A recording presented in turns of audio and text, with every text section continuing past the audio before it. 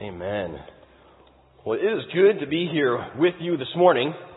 And I'll tell you what, I am thankful to be here with you all the time now. That's pretty exciting for me and my family. Thanks.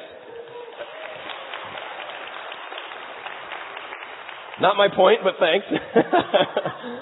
But we just moved to the greater Cincinnati area from the greater Chicago area. And I don't know about you, but I've never done like the big move before. Like I went to college and back, right? You load up about one car's worth of stuff. But if you've ever done the big move, like your whole house, at least a couple of states away, you know you are packing a lot of bags and a lot of boxes. And I'll be honest with you, I grossly overestimated how much stuff would fit in a U-Haul truck. So as we're packing up our house, it's not just my stuff, right? It's my wife's stuff and my kids' stuff. And like, how many toys do 4 kids need? And so we have kind of this weird moment, kind of a good moment, but we get to look at all of our stuff and decide, what do we really need to bring with us? Because it's all laid out on the lawn in front of the house, and I'm looking at the lawn, and I'm looking in the truck, and I'm looking at the lawn, and I'm looking in the truck. It's like, this is not happening. So, changing table. We've only got one kid left in diapers, and he'll probably be out soon. You know what? Leave it there. Foosball table in the truck. Right? You got to get the important things, right? It had me thinking, though, as I approached Ezekiel chapter 12 that we're going to look at today, that there's a little bit of that going on for the Israelites as well. Because they are either in captivity or more of them are going into captivity. And when you go into captivity, you don't get to bring a whole bunch of your favorite stuff with you. You get to bring like maybe one bag that you can carry on your back with just the most important things. A little bit of water, a little bit of food for the trip. But before we jump into that, I got to tell you another piece of this moving story for us. Because if you've ever had little kids, like if you're a parent, or I think this goes for grandparents too, or if you've ever just worked with little kids and you're trying to get them to obey, we have discovered that our kids always, hear me, always fight about what car seat they're going to sit in. Has this happened to you? Like every single time we get in the car, 4 little kids are fighting over, I'm sitting here, no, I'm sitting here, no, I was there first, no, you sat there last time. And so when we're moving, the last leg of our trip was actually from vacation in Minnesota all the way down to here. So we had about a 13-hour drive that day. And I'm thinking, like, it's 5 a.m. when we're leaving and they're already fighting? Like, if this is going on all day, we're toast. So you have this moment as a parent, right? I have this moment as a dad where you lean into the car and you use your stern voice. You say, listen, if you guys are going to fight about who sits where, then I'm going to pick seats and you're not going to like it. But think for a minute, why do I do that? Because they're not getting it, right? What I'm really trying to do is just have us all sit down, because then we'll have a nice drive and we'll have a good day and everyone will be happy. But if they can't get that, I still need to make sure that we have a nice drive and we have a good day, and so I'm going to take action. But ideally they would just sit down and I wouldn't have to do that, right? And I think that's a little bit of what God is doing with the Israelites. And I think ever since having kids, there's moments I get like that where I just feel like I understand the heart of our Father a little bit more. Because He's tried to tell them, hey, this is how life goes. And if you do it this way, you'll be blessed, you'll enjoy it, we'll have a good time together. But they're kind of like kids fighting in the car, right? It's like they hear you, but they don't think you really mean it. And besides, I really want this seat. Until God finally says, okay, then I have to take action to make sure that we put things right so that things can go well. See, that's why God is using visual aids throughout the book of Ezekiel. And as we've seen them through the first 11 chapters, they continue here in chapter 12 because Israel is facing judgment. And yet in the midst of the judgment that is coming, we keep seeing these little moments, these little pockets, these little opportunities for grace if they would just listen to His voice and make the change.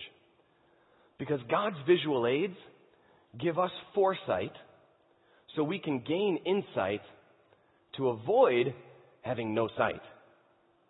Let me say that again. God's visual aids give us foresight, that they let us see ahead to what is coming, so we can gain insight, right? Something that can affect the way we live now to avoid having no sight.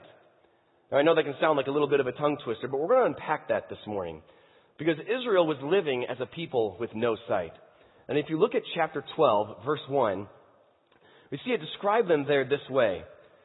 Now the word of the Lord came to me, saying, Son of man, so this is God speaking to Ezekiel, you dwell in the midst of a rebellious house, which has eyes to see, but does not see, and ears to hear, but does not hear, for they are a rebellious house. The Bible uses this language frequently to describe disobedience. Basically, a people that are ignoring God. Though they have eyes to see where He is at work, though they have ears to hear His voice and what He's calling them to do, it's like they're covering their ears and they're clenching their eyes shut. They don't want to see it, they don't want to hear it. And for all the warnings that Ezekiel has been giving them, it's like they're squeezing their eyes tighter because they just don't want to believe that what God is saying is true. And so spiritually speaking, they have no sight. And so this chapter is going to be important this morning because it was important for them, but not just for them. I believe that it's important for us as well. Both because it's good for us to understand the history, to understand how God has worked, to understand God's heart in all of this, but also because it's very easy for us to live with no sight. Now, if you're like me, a lot of times I read these kinds of passages, I read some of this stuff in the Old Testament, I'm thinking like, Israel, like, what are you doing? You got a prophet standing right in front of you. Like, you've got to be a little bit off to just completely ignore this every time. I would never do that. I mean, I would listen, right, if a prophet was speaking to me. And there's probably a little bit of pride packed in there. And so I'd like us to approach this with a little bit of humility. Because what happens when we live with no sight is that we forget who God is. Either intentionally or unintentionally, we go about our lives forgetting the fact that He is Lord, that everything belongs to Him, that He's in control of everything, that we owe everything to Him. Because of that, we become more self-serving. We become more and more self-centered. And certainly we say that there are people that we love and we live our lives for them, but the reality is we're spending most of our energy on our own delights, our own passions, keeping ourselves happy. On top of that, we begin to normalize unbelief, immorality, and idolatry. Things that if we stop and think about it, we know, hey, these aren't things that God wants me involved in. These aren't really things that I want to be involved in. You know, sometimes it's elevating something that's really negative in our life and putting it in the place of God. Sometimes it's elevating something that might be good in our life, but we turn that good thing into an ultimate thing and it takes the place of God. And either of these become idols in our lives. You know, and honestly, you really only have to look at like the top picks on Netflix to know how much our culture has normalized immorality. Often in ways that we don't even recognize it because we just get used to it. And so God is looking at this and saying, you're living with no sight. You're living with your eyes shut. And what happens is that our families begin to bend.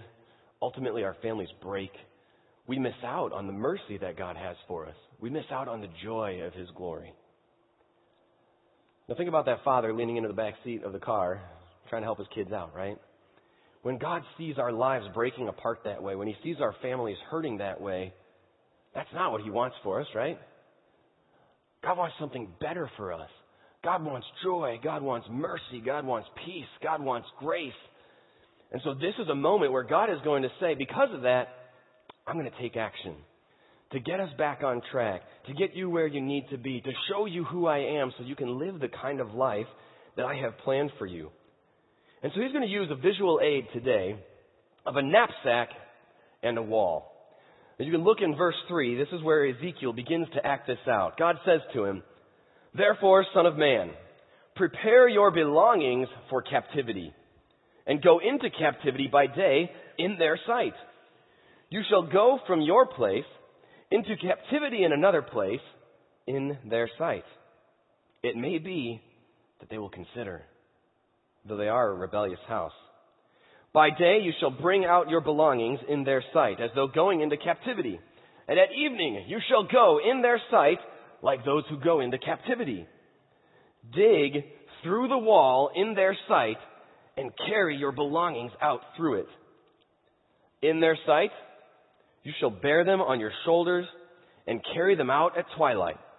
You shall cover your face, so that you cannot see the ground, for I have made you a sign to the house of Israel. There's something I didn't notice there until I'd actually read these verses out loud. And that's a great tip. If you're ever studying Scripture and you're having a little bit of a hard time understanding it, one thing that can be really helpful is just to take that same passage and read it out loud and just listen to what it sounds like. You can do this in a public place and look a little goofy, or you can find a room by yourself and pray and read a little bit. But one of the things that I noticed when I read that out loud, did you hear how many times he said, in their sight? In their sight. See, God sees a people who have no sight, and so he says, Ezekiel, you're not just acting out this visual aid. You are this visual aid. Make sure they see this. And honestly, what he's doing is a little bit weird. Or like if you see your neighbor, maybe, load up a bag, put it on his back, carry it out the front door. Okay. You know, maybe he's going to the park, maybe he's having a picnic. I don't know, but it's not that weird, right? But let's say you're driving home from work, and then you hear an explosion, and you look at your neighbor's house, and like pieces of rubble shoot out from the side of his house, and there's a giant hole in the side of his house, and then nonchalantly you see your neighbor just kind of climb out with a bag on his back and start walking down the road. That's weird, right? This would be unusual. This would catch your attention, but that's exactly what Ezekiel is doing, right? Because the idea here is that God doesn't want to just give them some information. God wants to grab their attention. God wants to get a reaction. God wants to engage with them. That's what God wants to do with us too. When we read a passage like this, I'll tell you what, carry it out and do it like this, captivity, something, daytime, nighttime, what is he talking about? He wants us to ask questions. He wants us to have to dig deeper to say, God, what are you doing? What do you mean? What is going on here? In fact, if you look again at those same verses, a couple things I've highlighted for you here is that that's exactly what God is saying. He tells Ezekiel, I have made you a sign to the house of Israel. Ezekiel, you are going to be a visual aid that creates curiosity toward God. Not only that, but look a little higher. Although this prophecy is related to captivity and judgment, look what God says. Give them this message. It may be that they will consider. Already God has told us they have eyes don't see, they have ears but don't hear. They're a rebellious house, but bring them this message anyway. Because there's still time to make a change. There's still an opportunity for them to respond to God. I think that's part of what is in this message for us today from Ezekiel chapter 12. Because God wants to engage us as well. He wants to get a reaction. In fact, that's like one of our greatest dreams here at Horizon, is that you would be so inspired by a weekend here that you cannot possibly wait till next weekend here. But then in the meantime, you say, I've got to find out more about this. I've got to know what is God saying to me? What does God want from my life? And that you start digging into the Word for yourself. Not only digging into the Word, but talking to Him yourself. That during the week you say, man, it was so awesome to be with all those people. Where can I be with more people? And you get into a group yourself. That's one of the things that I've been really excited about since actually living here. I can be in a group now. I can get to know some of you better. I can spend time with other people who are going to help me build up the way that God wants me to live, the way that Christ wants me to be. So what do you think? How will they respond? Well, like most things that God does, this works. He gets their attention. Look at verse 7. It says, so I did as I was commanded. Now let's just stop right there. That's a great lesson right there. God says, Ezekiel, do this. Ezekiel says, so I did. Easier said than done, right? But let's not miss that. He says, so I did as I was commanded. I brought out my belongings by day, as though going into captivity, and at evening I dug through the hole in the wall with my hand. I brought them out at twilight, and I bore them on my shoulder in their sight. And in the morning, the word of the Lord came to me, saying, Son of man, has not the house of Israel, that rebellious house, said to you, what are you doing? Say to them, thus says the Lord God, this burden concerns the prince in Jerusalem, and all the house of Israel who are among them. Say, I am a sign to you. I love this because Ezekiel acts out this visual aid, and it creates curiosity. They ask him what I think is a very reasonable question. hey man, it's the middle of the night and you just dug a hole in your house and started throwing your stuff out the side. What are you doing? But think for a minute, how would you respond? How do you respond when you hear the word of God in your life? Do your defenses go up? Or do your defenses go down? Well, I imagine Ezekiel probably got a number of different responses, even if they were saying these same words. I imagine there were some people, because this group was already in captivity. Ezekiel was with them in captivity. They should know that some of what God's been saying, he meant. And it may be that some of them see Ezekiel doing this visual aid, and they're thinking, oh my goodness, Ezekiel is at it again. I'm sick of that guy. Every time he speaks, it's doom and gloom and judgment, and everything's negative. Ezekiel, what are you doing? I imagine there are probably others who speak with a little bit more curiosity, maybe even anxiety, because they've heard Ezekiel speak before too. And it seems like he's been right about a few things. And whatever he's doing here, it's kind of weird. Ezekiel, what are you doing? But I think there were also a few who had tender hearts toward what God was trying to say. Because they too had heard Ezekiel before and realized he's been right about a few things.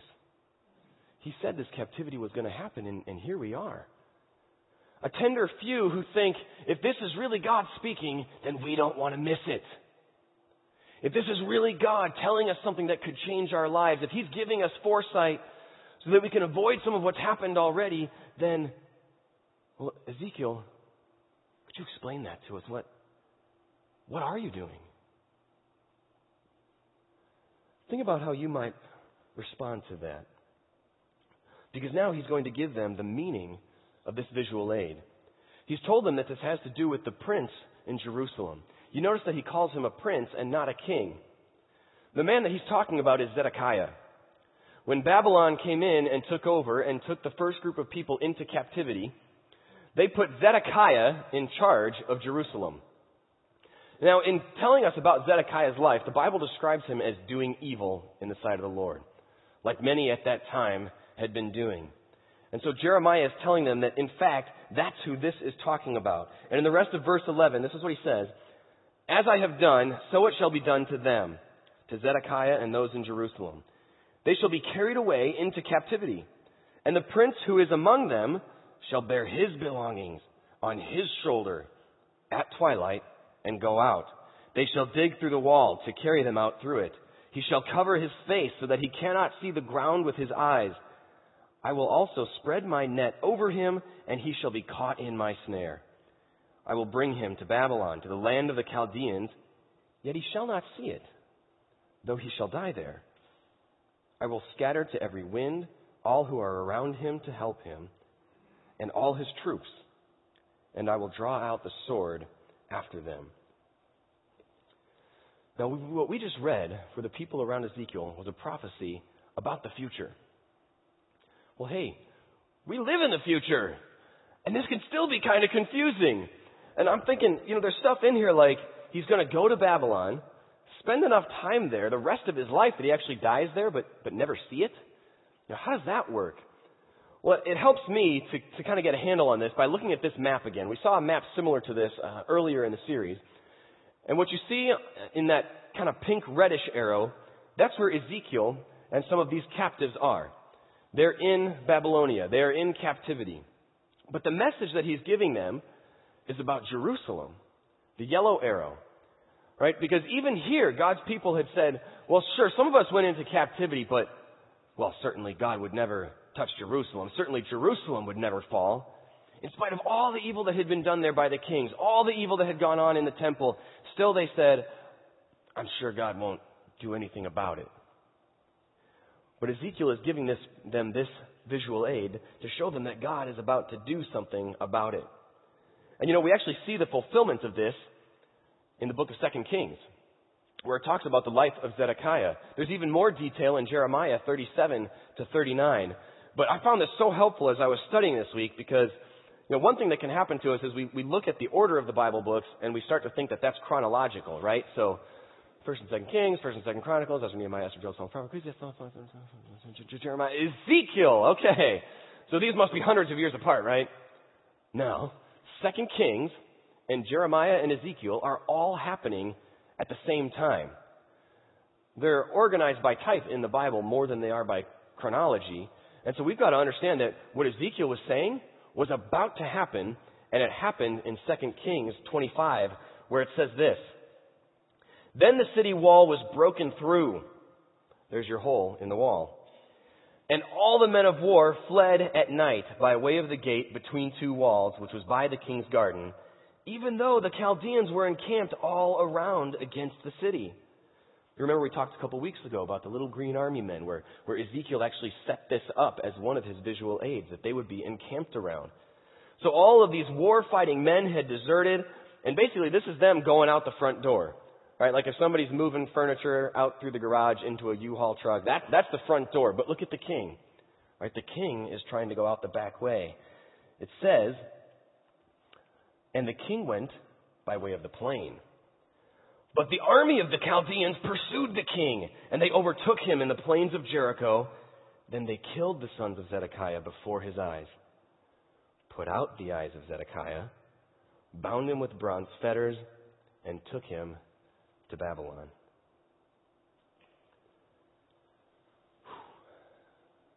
That's heavy. And it makes a little bit of sense of what Ezekiel just said was going to happen. How do you live and die in Babylon without ever seeing it? Because they caught him in the plain and put his eyes out before he ever got there. You see, Zedekiah had no sight spiritually. And so ultimately, he had no sight, literally, physically. And one of the things that's so remarkable about his story, if you dig in maybe later this week into that part in Jeremiah, is that even Zedekiah had time to change. Even though it described him as a king who did evil in the sight of the Lord, there was a moment where he spoke to God's prophet. And Jeremiah told him, look, the people have been evil, and so God is using Babylon to teach them a lesson, to get them to stop fighting about car seats, to try to put this thing back together. So here's the deal, Zedekiah. Let God do what God is doing. Let him use Babylon the way he is planning to. If you accept them as part of God's correction, then, Zedekiah, you will live. In fact, he was going to let Zedekiah stay in Jerusalem. But even after hearing this message, when Zedekiah had his opportunity, he ignored God. He tried to fight back against Babylon, and here we see the end result of that decision.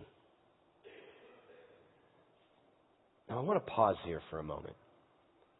There's a lot of prophetic detail, a lot of historical detail, and all of this is important for us to understand. But I don't want us to pass this moment without realizing not just what God was doing in that specific circumstance, but a little bit about the way our Father works. You see, they had been given foresight and insight. Both Zedekiah and the people had been given foresight that there is still time to make a change. Right? Many times God says, unless you repent.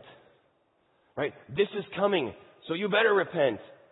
In fact, there's one place in Jeremiah that even describes how God says, if at any time there's a nation who has done evil against me and I have proclaimed destruction for them and then they repent, I will relent from the destruction that I had planned. God gives time to make a change. I think if we soak that in for ourselves, the reality is, wherever you are sitting, living, thinking, feeling right here today, it may be that it's time to make a change. Sometimes we feel like there's changes that we know that God would want to make in our lives. We know that there are things that don't line up with how He's called us to be, who He's called us to be, how He's asked us to live. And we've tried to change, but we feel like it just hasn't worked. We want to change, but for some reason we keep falling back into the same old patterns and the sin issues that creep into our lives and keep us from enjoying the blessing that God has for us. Well, I believe that Ezekiel 12 is inviting us that there's still time to make a change. That we can take this foresight and see what God would do. And, it may not just be sin issues, although I think that's specifically what Ezekiel is talking about. It may also be growth steps. Things where we've said, God, I think that you would have me step forward in this way. God, I think that maybe you've asked me to do this, but I've been afraid. That God is saying, there's time. Make that change. Not only that, but he gives us insight, just as he did for Ezekiel, to be a visual aid. That the changes we make, the way that it affects our lives, become a visual aid for the people that are around us. You see, Ezekiel was living in the midst of a rebellious house, and yet God said, obey me, do what I've asked you to do, because people will take notice. Now you can imagine this in your own life, right? If you live like Christ, if you follow God's commands, it can look a little bit weird. Compared to culture in general, think how weird it is to do something really, really crazy, like reading the Bible with your kids. Or how about this one? Taking a day off of work. Every single week, completely off of work, not even email, to spend time focusing on God and your family. And you call that Sabbath?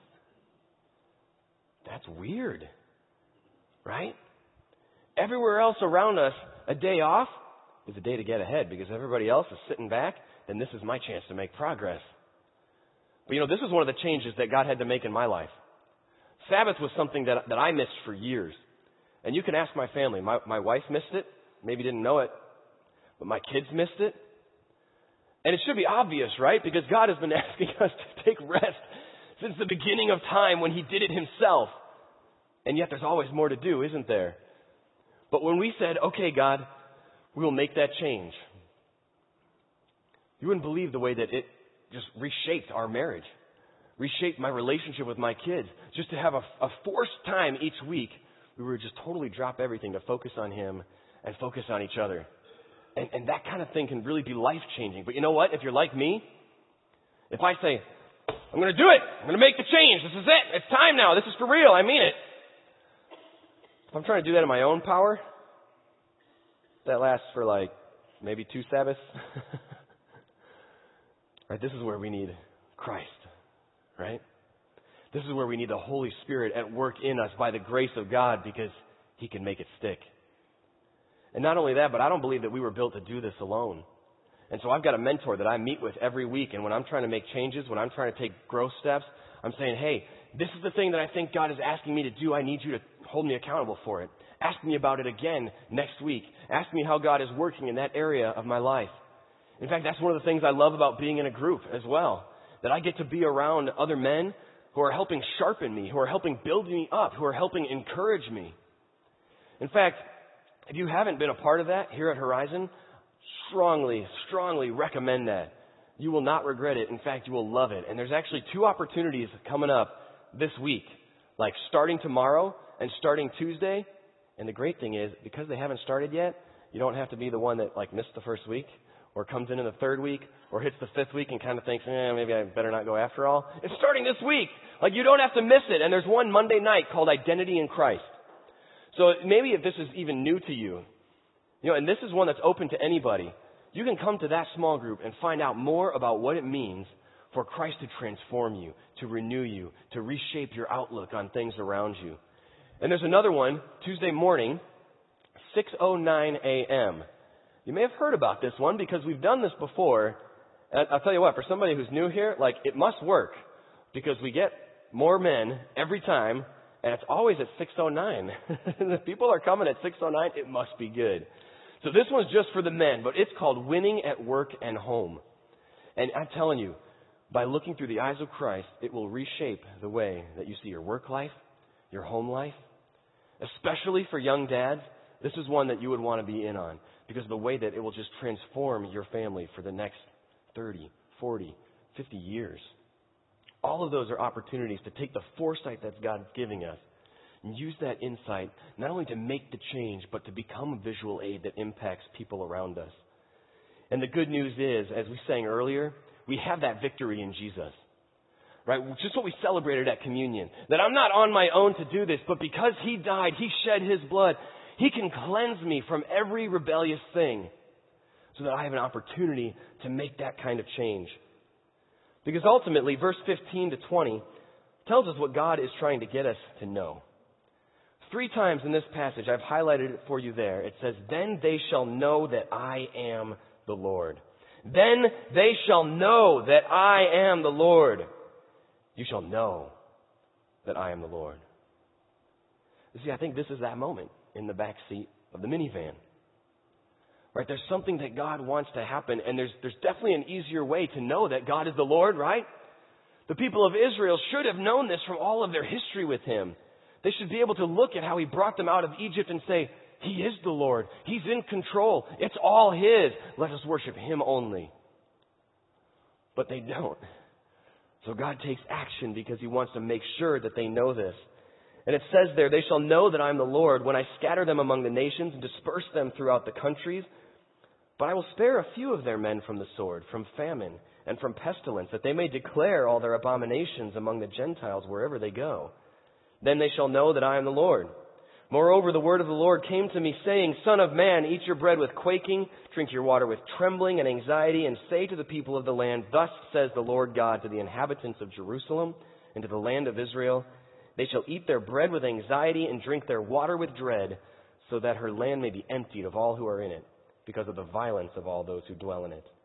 Then the cities that you are inhabited shall be laid waste, and the land shall become desolate, and you shall know that I am the Lord. There's a little moment in here where He says that He will spare a few. That He's going to leave a few behind to tell other people about all the abominations that they had done. Yeah, and ultimately what's going on here is that God wants the whole world to know that He is the Lord. And so if God's people live evil lives, then all the nations around them look at them and say, hey, you're just as bad as us. You're just like us. What's so great about your God? He's probably not even real. And so God says, we have to correct this thing. We have to get you back to living in line with me. But not only that, I mean, think about it. If you're from Babylon, well, if your God is so great, like we just beat you up. We took you all into captivity. Our gods beat your God, so I'm not even going to bother with yours. And so there are a few people left to tell them, actually, here's the deal. Our God is good. Our God is powerful. Our God is in control. In fact, Babylon is just something that He's using to show us His goodness, to get us back in line with Him. The punishment that we're feeling is because of what we did, because our God is good enough and strong enough that He won't leave us there. So how will we respond? Well, let's see how Israel responded. Unfortunately, it's probably about how you would guess. If you look at verse 21, Israel has time to make a change, but continues to have no sight. It says, And the word of the Lord came to me, saying, Son of man, what is this proverb that you people have about the land of Israel, which says, The days are prolonged, and every vision is far off. Every vision fails. Tell them, therefore, thus says the Lord God, I will lay this proverb to rest. They shall no more use it as a proverb in Israel, but say to them, The days are at hand, and the fulfillment of every vision. For no more shall there be any false vision or flattering divination within the house of Israel. For I am the Lord. I speak, and the word which I speak will come to pass. It will no more be postponed, for in your days, O rebellious house, I will say the word and perform it, says the Lord God. And look again at verse 26. Again, the word of the Lord came to me, saying, Son of man, look, the house of Israel is saying, the vision that he sees is for many days from now, and he prophesies of times far off. Therefore say to them, Thus says the Lord God, None of my words will be postponed anymore, but the word which I speak will be done, says the Lord God. You see, they had time to make a change, but now their time was up. And they had even come up with like these catchy sayings. You know, that every time a prophecy comes in, you've been saying that for a while now, but it hasn't happened. I'm not worried about it. Or the second one, that's kind of like, even if it was going to happen, I'm sure I won't be alive to see it. It's not my problem. Sorry, kids. Sorry, grandkids. I guess you guys will get to deal with it. You see, this is how tightly their eyes were closed to what God was saying. In fact, it even describes how they had false prophets. People who would stand up and say, oh, yeah, okay, hey, I have a word from the Lord too. He says, everything's fine, don't worry about it. And this is who Israel would listen to. This is why it's so important for us to study Ezekiel. See, because Israel did not study Ezekiel. They did not pay attention to the words in these pages, and it ends up pretty poorly for them. But it's not just in their time that this happens. This still happens today. In fact, 2 Peter chapter 3, Peter was dealing with this in the New Testament because now Christ had come. Christ had died for all of our sins to show us that mercy, to show us God's glory, so that we would know that He is the Lord. And when He returned to heaven, He said, I'm coming back. He said that when He came back, it would be as a judge, but that He would take the faithful with Him. But already in Peter's time, a man who lived and walked with Jesus, already in these days, he says, scoffers will come, walking according to their own lusts and saying, where is the promise of His coming? For since the fathers fell asleep, all things continue as they were from the beginning of creation. I tell you, you will hear those words today. I have heard them from our culture, from political leaders, from my friends, from skeptics who say, it's been 2,000 years. Isn't it kind of stupid to think that He's really coming back? But this is Peter's encouragement, and I think it's the same message that Ezekiel gives. He says the Lord is not slack, right? He's not slow concerning His promise. As some count slackness, He's long-suffering. He's patient toward us. See, this is the heart of the Father. He is not willing that any should perish, but that all should come to repentance. See, this is where we don't want to be like the kids fighting over the car seats. This is where God is saying, I'm giving you this moment. Because God's patience is not His weakness, it's His love. It's His mercy. That there's time to make a change because His desire is that all of us would say, God, you're right. You are Lord. Show us, guide us, lead us. That we would have the foresight to know that the time is now to make a change. The insight not to give up being a visual aid to those who are around us. In fact, there are two questions that are on the notes that you were handed this morning that relate to these two things. And these are the kind of questions that if you just read them, they can be a little uncomfortable. If you actually think about them and pray about them, these are tough. But I'd encourage you to do that. One says, where do I need Jesus to give me victory through change? Whether that's a sin issue, whether that's a growth step, maybe joining a group, finding a mentor, leaving a sin pattern behind. Would you have the courage, if something comes to mind there for you, would you have the courage to write it down and pray about it this week? And the second question says, where can God use me as a visual aid? You know, many times in our lives, we're trying to show people around us who God is. We want them to know His love. We want them to come and meet Him, and they're just not responding, and we start to give up. I think Ezekiel encourages us that Ezekiel was not responsible for how the people responded, just for continuing to share the message. So perhaps even now there's a name that jumps to mind for you, somebody that you hope understands Christ the way you do. Would you have the courage to write that person down and pray about them this week? And then I'll leave you with this encouragement from Acts chapter 26. This is Paul retelling his own conversion story, and I think this is so powerful because in his story, God literally closed his eyes physically before opening them spiritually. And I love what Jesus says to him. He says, basically, just as He opened Paul's eyes, I am Jesus, I now send you to open their eyes. And He sends us to open their eyes to be visual aids that spark curiosity toward God. Let's pray together. Our Father, we are humbled that You would use us in that way. We are humbled at the patience that You have. And Lord, I pray that we would not ignore it, but that even this morning, if You are resting Your Spirit on our hearts about things that You would do in our lives, things that You would do away with, things that You would would add to us, growth steps that we can take, Lord, that we would have the courage to respond to you, that we would not close our eyes or close our ears, but that we would hear you, Lord. We would love you, and that as our lives change, we might be a visual aid to the people around us. Lord, and in all of it, we will be careful to give you the glory. In the name of Jesus, amen. Thank you for being here this morning. If this is your first time, or if you're newer to Horizon like I am, I would love to get to know you. I'd love to put a name with the face. And so there's a door just down the hallway, standing open, called the Hearth Room, where you can come and meet me, meet some of the other leaders, and let us get to know you a little bit more. Thanks for coming this week.